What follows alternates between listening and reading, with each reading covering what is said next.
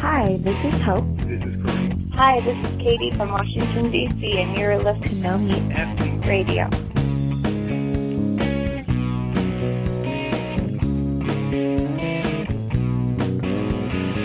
Hey everyone, welcome to No Meat Athlete Radio as we kick off episodes 101 through 200. Doug, that was a little bit out of control, our episode. My mom listened to it, heard my dirty jokes. Yeah, so now I'm wishing we would have played it closer to the vest on that one. What did she say? I don't know. She was just saying that some were funny, and then she did, the Brazil nuts thing. She had no real comment on. we got a tweet about it. I got a couple tweets from women about it, which is really? weird. Yeah, so it's a little odd, but good. Glad people were entertained by that. Anyway, on a more serious note, we have gotten a lot of responses to our survey. It's nomeatathlete.com/survey. It is just for podcast listeners. So if you are a podcast listener and you want to help shape what we do and what we talk about for the next 100 episodes and weigh in on this potential live event, Matt and Doug extravaganza that we might be doing, then go there. nomeatathlete.com/survey. Think of it as a 100th episode present to us. And that's not much of a present, but we would definitely appreciate the feedback. It's a present. It is a present. You're right. It's a big present. No, what I mean is that's not a big amount for somebody to do as a present. It'd be very easy for someone to go fill that survey out. It's only 5 questions. They're super simple. So I don't even think people should feel like they're giving a present if they do that. I don't think they deserve to feel like they're gifting us. Oh, man. You're not very generous today, Matt. No, I'm not. Remember I said some days I drink that second cup of coffee? That's what I'm doing right now because it's just one of those days for me. Uh-huh. All right, well. Anyway, we've got questions to cover. Today's episode is a Q&A episode, and we have called through thousands of reader questions, listener questions, to find the best 7. Doug, that took you like 10 minutes, right? Yeah. Okay. It took me about 10 minutes. It wasn't thousands, but we do get questions regularly, and we have been kind of lumping them together in these type of Q&A episodes. So this will be the second one, or maybe the third one we're doing. And it should be fun, because these questions, I think, are common and ones that everyone can benefit from. Yeah, I think so too. We get more questions now than we can answer, especially the ones where they are asking for advice. Like we answer customer service stuff and all that, but when people want to know, should they be eating this or this, unfortunately, I just don't have time to answer those by email anymore. But when we figure out from lots of emails that certain ones are popular and people want to know this answer, then that's a really good candidate for a podcast question. So that's what we're doing today. We should mention one more thing about the survey. People already from the responses that are in, it's clear that people want more interviews, which I'm glad to hear because I don't know, they're fun to do. They're a little bit extra work, but it's always good to connect with new people. And I had kind of been under the impression that people just wouldn't want interviews. I don't know why. Maybe because me as a podcast listener don't really ever like listening to interviews that much. But I like talking to new people. So I'm excited about that. We already have 2 that are in the works. So that's going to be good. Yeah, that will be fun. Yes. Don't want to give those names just yet because you never know. They might fall through, but I am particularly excited about them. Now, I was particularly relieved to hear that people didn't necessarily want less Doug. Yeah. Nobody explicitly wrote that in the things that they wanted. That's right. That's good. All right. So here we go. First one's from Timothy. It says, my wife and I are on a path for better health the past year and have done well with the basic diet that a nutritionist had set up for us.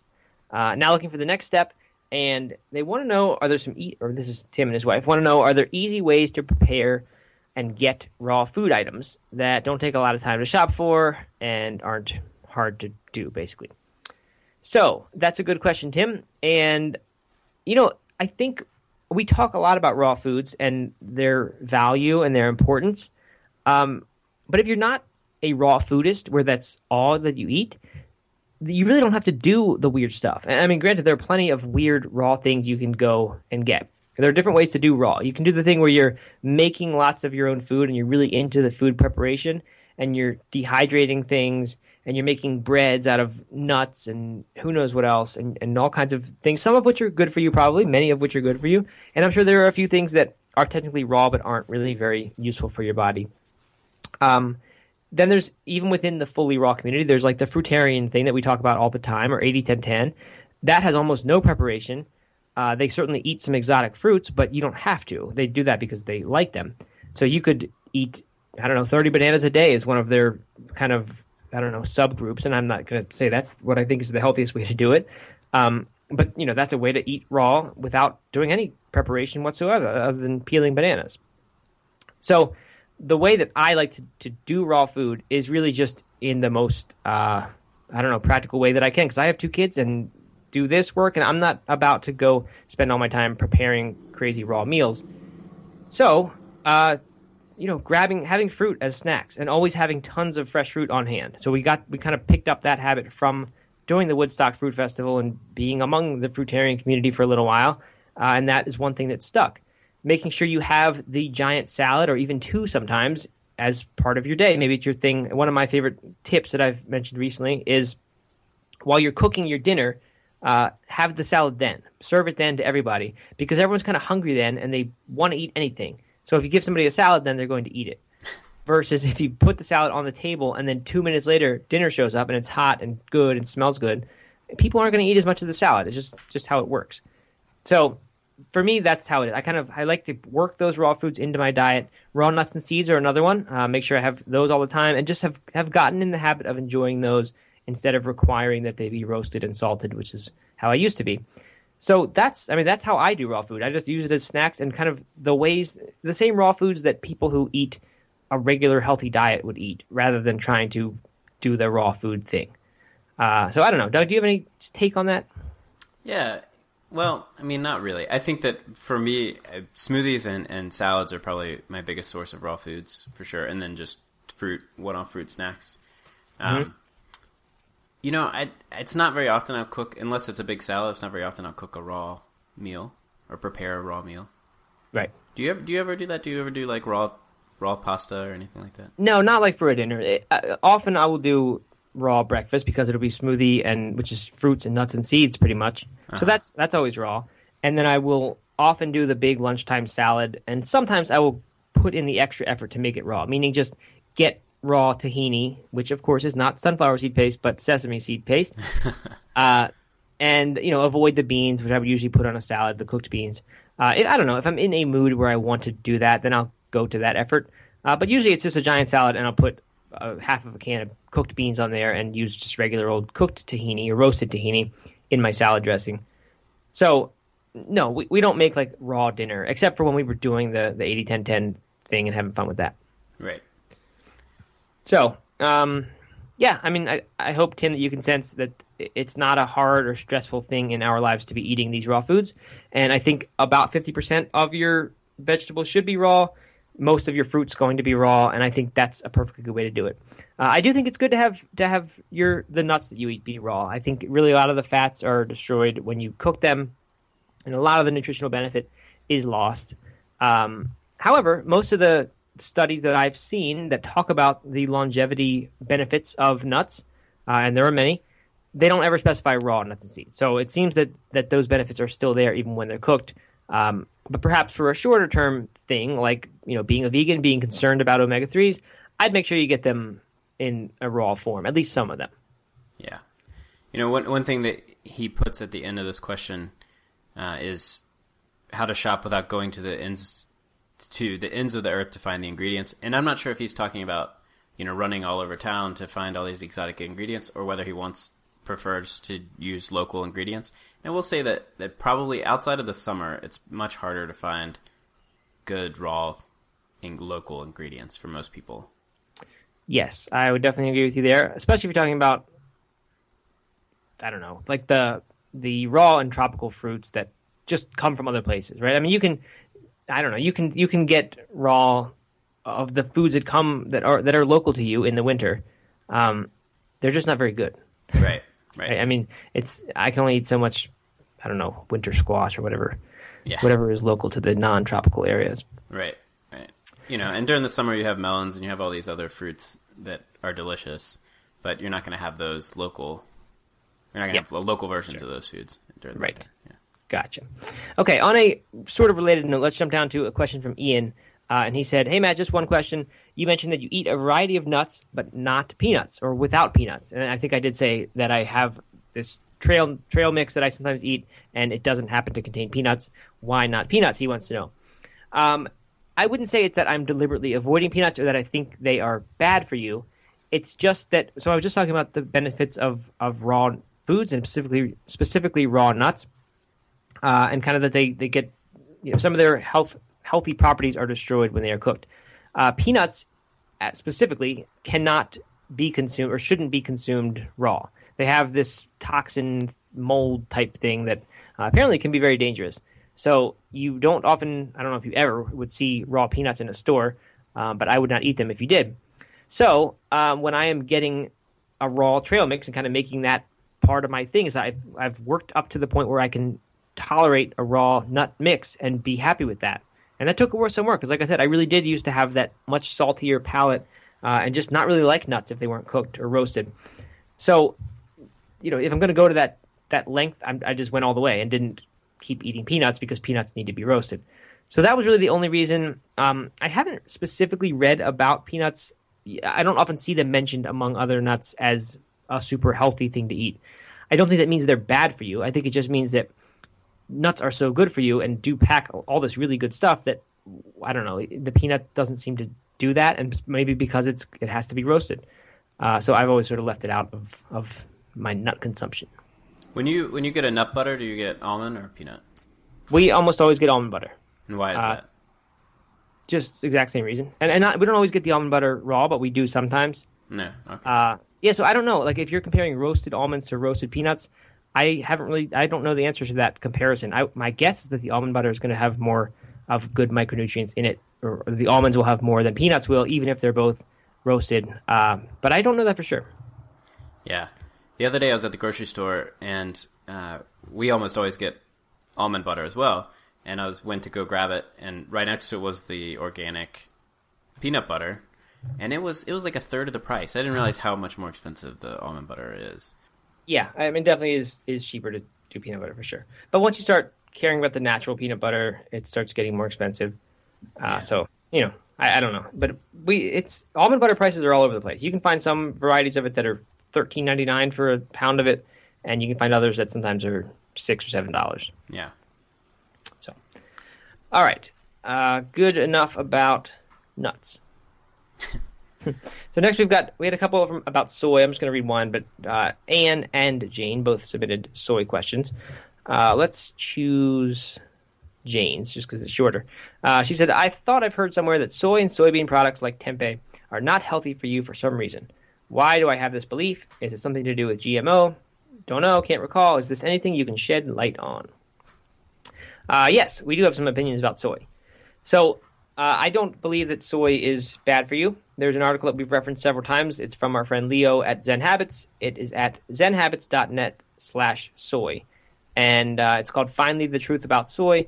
And Leo did a bunch of research, and he often does do research specifically around health topics. And what he found was that pretty much all the anti-soy rhetoric you will find specifically on the internet can be traced back to the Weston A. Price Foundation. So it's a really long article, but it appears that the stuff about soy, if you just keep digging deeper and deeper, that there's not really much solid evidence that it's not good for you. And on the other side, there's plenty of evidence that it is actually quite good for you. Just looking at that, it's one of the most common foods among Eastern cultures, where they are in general way healthier than we are. So I don't believe that it's dangerous. However, because it is a food that has this controversy around it, I tend not to eat it every day. I just don't want to do that. It doesn't matter what it is. If there was any kind of food that is controversial, I'm generally not going to try to eat that food every day, just in case I am wrong in thinking that it's fine. So a couple times a month, maybe once a week, have a soy product. When I do, I make sure that it is minimally processed, and tempeh, which you mentioned specifically, is one that I consider minimally processed, in addition to being fermented, which is another health benefit usually. Tofu, I think pretty minimal processing there. Soy milk, minimal processing. But almost all other forms, other than raw soybeans or steamed soybeans, shows up in more processed form. So like when you see it in fake meats, very often that's a soy protein isolate, and those you definitely do not want to be eating very much of. So that's kind of what I know about soy. I haven't gone that deep into the research. So what about the GMO question, part of the question? Because a lot of soy is GMO. I don't know what you call it. When it is a GMO product. Yeah. But it's not that hard to find organic tofu and tempeh, things like this. When it's more of the less minimally, or when it's less processed, like tofu or tempeh, then you can normally find an organic version. And of course, if it's organic, then it's GMO free. Yeah, I think you're right about that. It definitely seems like I've never, or almost never, been in a situation where you see non-organic tofu, but there's no organic option in the store. And sometimes it is that way with other products, but for some reason it seems that tofu, there's always an organic version you can get. And as we've said before, organic implies non-GMO. So if it is organic, then you also know that it's not GMO. So yeah, you just get organic and it solves that problem. And it's not that much more expensive, and it seems to be totally fine. So non-GMO is not, or has nothing to do with, or GMO has nothing to do with why it's not a concern for me when I buy soy products. I guess for someone who's criticizing soy, they might point out that there is a lot of soy that is non-GMO, or is GMO, sorry.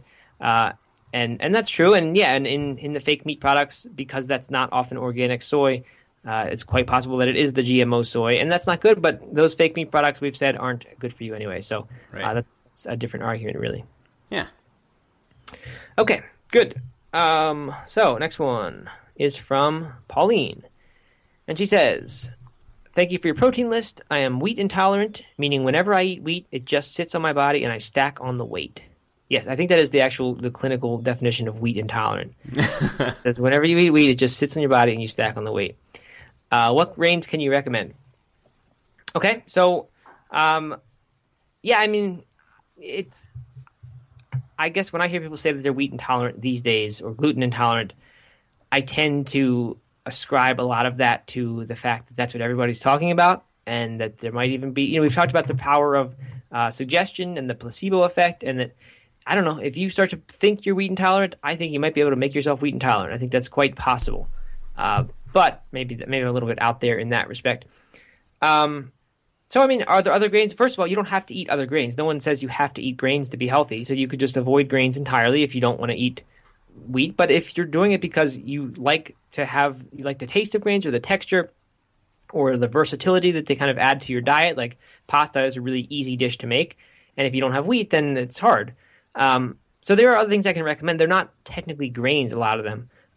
Rice, of course, is one that's a gluten-free grain, and it's good. It does come with the arsenic issue that we've talked about a little bit. I don't know when it was, 2 episodes ago. I mean, quinoa is not technically a grain. It's a seed. It's a pseudo grain, but that works as a grain in most dishes. Mm-hmm. If you're looking for alternative pastas, you can get quinoa pasta. Often there's a lot of corn in there. Usually it's organic corn, so it's non-GMO. You can get pasta made out of beans these days, and that's getting expensive, sure, but I think it is getting cheaper. I mean, when we start talking about that stuff, we're talking about more expensive stuff, sure, but the prices are seeming to come down a little bit on that stuff. That's what I mean there. Mm-hmm. And rice pasta, of course. Rice pasta, yep, is a classic.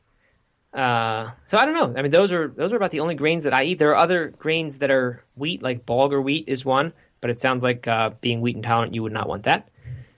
So, I don't know. Do you eat any more grains than that, Doug? I mean, there are all those ancient grains. There's the amaranth and teff, I think, and the other one that is wheat. What's it called? Begins with an S. I have no idea. I'll try to look it up when we're talking, but yeah. Anyway. Well, I think you're poking fun at this question a little bit, but I think it's a good question, because a lot of people assume that when you go plant-based, you do have to eat a lot of gluten, a lot of pasta and things like that. So, I think that as more and more people are trying to go gluten free, this is a good question to ask. Mm-hmm. But I mean, of course, there are gluten free breads. There's gluten free beer, that Omission beer. Yep, you've talked about. So I don't think it's all that difficult to get gluten free options that would be good substitutes for traditional plant-based meals. Right. Spelt is the pasta I was talking about, which actually is wheat. It's some very ancient form of wheat, so that would not solve Pauline's problem here.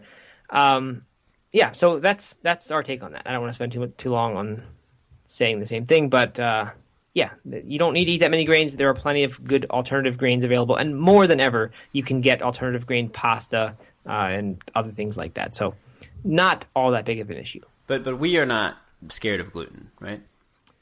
No, I think gluten is totally fine. I mean, I haven't really noticed ever anything, and when I did try to go off of it for a few days, like a week to 10 days a while ago, several years ago, and I didn't notice anything. I noticed no difference at all. So then I came back on it and was totally fine.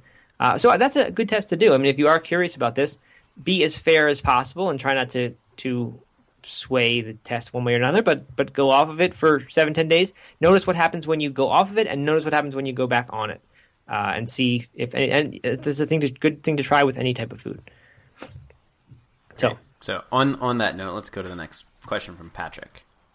Okay, Patrick says, "I've been finding your program very helpful. But yesterday I got my wisdom teeth removed." Oh, no, that's not Patrick. Nope, that's not Patrick. That's Abby. But it is the next question. No.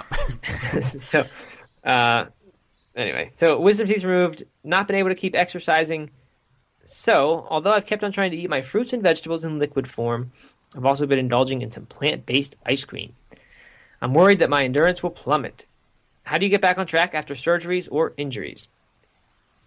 Well, I don't know.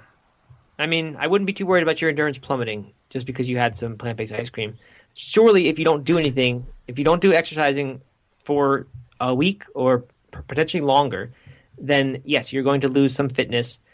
But it's just how it is. I mean, you lose fitness. You can try to do something different if you have to. Like if you're hurt and you can't run, can you still cycle? Could you still swim? Could you do pool jogging or aqua jogging? And still get an aerobic or cardiovascular workout without hurting the muscle that actually hurts you. So, I mean, yeah, do what you can to stay fit, eat healthily. I think if you're eating a whole food, plant-based diet, then you're doing a pretty good job of that already. I think you will minimize the loss of fitness that you have just by eating well. And I don't think that having some plant-based ice cream is going to hurt you one little bit. So I don't know. I mean, it's mentally tough to get back on track, but I mean, if you can just tell yourself, okay, it's going to take me a month now to get back to where I was because I took 2 or 3 weeks off, and just be okay with that and kind of just reset, then I think that's the best way you can deal with it. Yeah, I think you should ease back into it. You know, a lot of people, especially coming off an injury, if they've taken 2 weeks completely off and they try to jump right back in, I think, you know, it's important to ease back in with a lower mileage than you would have than what you had before. And maybe even fewer days running per week. And then, you know, but you don't need to worry too much about the 10% rule. You should definitely start with that lower mileage, but you don't have to start completely over. Of course, you're not going to lose all your endurance and all your strength in just a few weeks. So, you know, if you ease back into it and you carefully build back up, then you should be fine. Yeah, that's a good point. So don't listen to that 10% rule. I mean, it's not a bad rule. And this, of course, is the rule that says you should only add mileage at a rate of 10% per week and no more than that. And it's maybe when you reach a certain point, it's a good rule of thumb. But when you're below, like, what your baseline mileage is, the mileage that you typically have been comfortable with, you can generally increase very quickly to get back to that baseline. So that's what you're referring to there, Doug. And one more thing reassuring, hopefully, for Abby is that I found that with endurance, and I don't know about the scientific basis for this, but I would imagine for sure that there is one, that with these types of sports, and I'm not talking about fast twitch muscle sports like weightlifting or whatever else, CrossFit. I mean, that stuff, you lose that really quickly when you don't use it, and it takes you a while to build it back up. For me, it takes as long as it did the original time to rebuild it.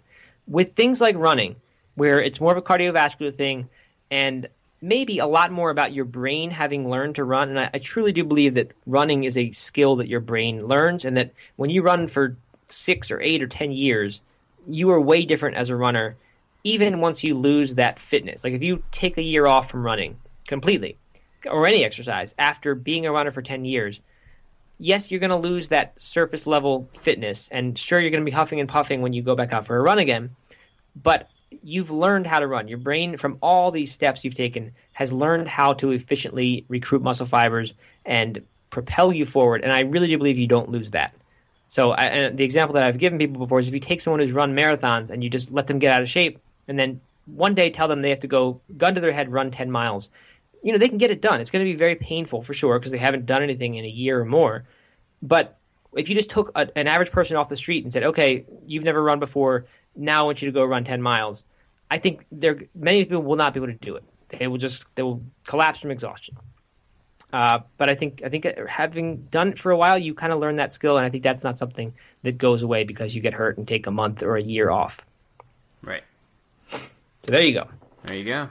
Okay, next one is from Patrick, and this is more on the grain, gluten, wheat question note. He says, hey, Matt, do you have any recipes for homemade breads? Looking forward to the transition to no meat. So I don't really have any recipes for breads. I don't make bread ever, but I have in the past at different times. Never really got into it as like baking as a hobby type thing.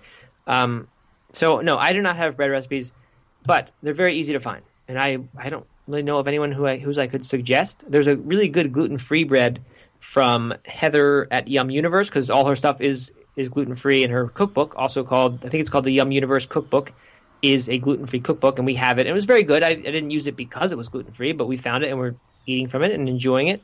And there's a bread there that I was surprised at how good it was for being gluten-free. It was made out of nuts and seeds and things. It was very, very good bread. But you could also look up, how do you make real French bread, real Italian bread? I don't know. It's fun to do that sort of thing for me. I haven't really gotten that into it, but the internet surely has plenty of good examples for you. I've never made bread. Never made bread? Never made bread. There's not much difference between vegan bread and non-vegan bread. I mean, if you go to almost every supermarket, if you go get their store-baked stuff, the stuff where they probably get the recipe or the dough sent in frozen, and then they heat it up in their store, and they call that store-baked bread. That almost always has eggs in it, or like milk powder in it, or all these non-vegan things. But real traditional bread typically doesn't have that stuff in it. So when you look up bread recipes, you don't really usually have to specify vegan bread recipes. I mean, of course, you need to look at them and make sure that this particular bread isn't calling for eggs, or I don't know, maybe I don't know what goes. Sometimes the yeast starter, they use something that is non-vegan. I think maybe it's egg. I'm not totally sure about that. But it's just, honeys and breads sometimes for sure. So you got to watch out for that. But it's just not something that I think of as a food that is particularly hard to make vegan. So pretty much anyone who makes bread should be able to have some good vegan bread recipes for you. Great. All right. So are we last one already? I think so. Good. Nice quick episode. All right. Last one is from Matthew. He says, I race bikes at the Cat. At the Category 2 level. Okay. All right. And I've been vegan for almost 6 months now. I've been following your direction and have been really enjoying this life change. I've been feeling very good off the bike, but on the bike, I feel just a step or two off of where I usually am. Try not to worry about it, as I know my plant-based lifestyle is better for me and the environment. But I'm starting to wonder, how can I feel better on the bike? Okay, good question, Matt, or Matthew. And so the first thing I was going to say, before I realized that you've been at this for 6 months now, is sometimes that is natural. That when you change your diet, that it just might be that you're taking a while to adjust, and you're going to feel slower, more sluggish as you adjust. I often tell people especially athletes, when they switch to this sort of diet, and this could apply particularly to you, Matthew, but it probably applies more to someone who's newer at this than 6 months, is make sure that you didn't lose too many calories when you made the transition. So a lot of people, if they just kind of eat the same stuff they did eat, but have removed the meat from it, and the dairy from it, and the eggs from it, and just kind of filled in that space on the plate with vegetables or something starchy, you're probably not going to. You probably lost maybe 20% of your calories if you did that. So that could explain why someone would feel sluggish, especially an athlete who really does have caloric needs that they got to hit. That could explain why you feel sluggish. And I mean, that's one reason a lot of people choose this diet and have success on it for weight loss, because you can kind of still fill up with what feels like the same amount of food in your stomach in terms of volume, but it's lower in calories than if it were that same volume of food but were animal products, which are more calorically dense. So I doubt, having been at this thing for 6 months now, that's your problem. You probably have adjusted, and you're probably eating a similar amount of calories. If it's fewer calories, it's kind of hopefully compensating for that by being higher in nutrients than what you were eating before. So that's all good. So the question is why do you actually not feel as good as you did on the bike? I mean, I don't know. I'm not afraid to say, and I don't think you should be afraid to consider that maybe something about this just isn't working for you. I don't know if I would agree with the statement that a plant-based diet isn't for everyone or that everybody's different and everybody needs a different diet. I don't really know how I feel about that. But, he says, I'm trying not to worry about it because I know my plant-based lifestyle is better for me. I don't know. I mean, I think it's good to have that confidence going into it, but I think at some point you do need to look at it and say, is this better for me, or is it something here that's going on that I'm doing that is different that's making me worse than before? I mean, people say, Brendan Brazier, of course, has had tremendous success as a plant-based athlete, and that's the diet he has promoted because he thinks that's what enabled him to become a pro. But if after 6 months you're having trouble with it, maybe in your case it's not making you a better athlete. Could still be better for you long-term, and probably is. Definitely is better for the environment long-term. But perhaps your athletic stuff has gone slightly down from it. I don't really know, but I wouldn't be closed to that as a possibility that could happen. So I don't know. That's sort of my take. And if that was the case, I guess you'd have a decision to make. How important is it to you to feel as good as you ever did on the bike? And is that more important than what you assume is a long-term benefit and an environmental benefit of this diet? So that's my take there. I don't know the answer. I mean, without really talking to you, Matthew, about all the different things that you're doing and what you could try to still stay plant-based and get back your old fitness. But that's where I stand. Doug, what do you think about all that? I have a slightly less pessimistic approach or response. Okay. I mean, I'm not trying to be pessimistic and say that's the problem. I'm just saying don't have blinders on and assume that because a plant-based diet is the right choice for you, that anything that goes wrong could not possibly be due to your diet, right? I mean, right. You've got to. I like to be skeptical and remain open-minded about things. Yeah. But go ahead. Well, what I would suggest is that probably when you went plant-based, you adjusted the food that goes around your workout, so before your workout, during, and after. And it's possible that you just fell right into, and most people do, a pretty standard, toast with nut butter or whatever it is that you're having around your workout. And so I would really start there. I would focus on changing that up, experimenting with different foods before and recovery foods for when you get back on the bike, and then whatever you're having while you're on the bike itself. So I think that's where I would start. If you're feeling great when you're not on the bike, and everything kind of changes when you do start riding, then then maybe what you're having right before the workout and during is contributing to not feeling as good. Yeah, that certainly could be. A lot of people, their before workout meals and during workout meals happen to have been vegan anyway, even if they weren't vegan. So it's possible, Matthew, that you didn't change anything about your around workout routine. But if you did, just as a result of it could be that you got into this and then you started getting into those spirulina bites as your during workout thing. And this led you down a path that actually changed what you were eating before and during your workouts, even though maybe you didn't even have to. Or maybe you changed that stuff way more than you had to because you wanted to try this different stuff. But in fact, what you used to do was pretty close to vegan. If that's the case, go back to what you were doing and just make the slight adaptation to get it to be vegan, and see if eating those same foods around your workouts gets you back to where you were. I think that's a good suggestion, Doug. Great. Okay, so good luck, Matthew. Hope it works out for you. Would hate to see somebody switch diets, of course, but I don't know. That's what we have to say there. So, great questions, everybody. I have nothing else to say here, Doug. Episode 101, uneventful. Uneventful indeed, but if you have questions, you can definitely keep submitting them. We've gotten a few audio questions. Yes, we have, including a new fan who just called the other day to say that she was a fan. Yeah, on her run, right? Yeah. Yeah, while she was running. Yeah, I appreciate that. She's called a few times now, yeah. So please call, ask questions. If you call and ask a question, we will play it on the air if it's a good one and your voice sounds normal. What is it, Doug? Number? It is 951-666-3281. That's 951-NO-MEAT-1. There you go. All right. Good. Good episode. Like it. And thank you for listening. Yeah, absolutely. Take care, everybody. All right, bye.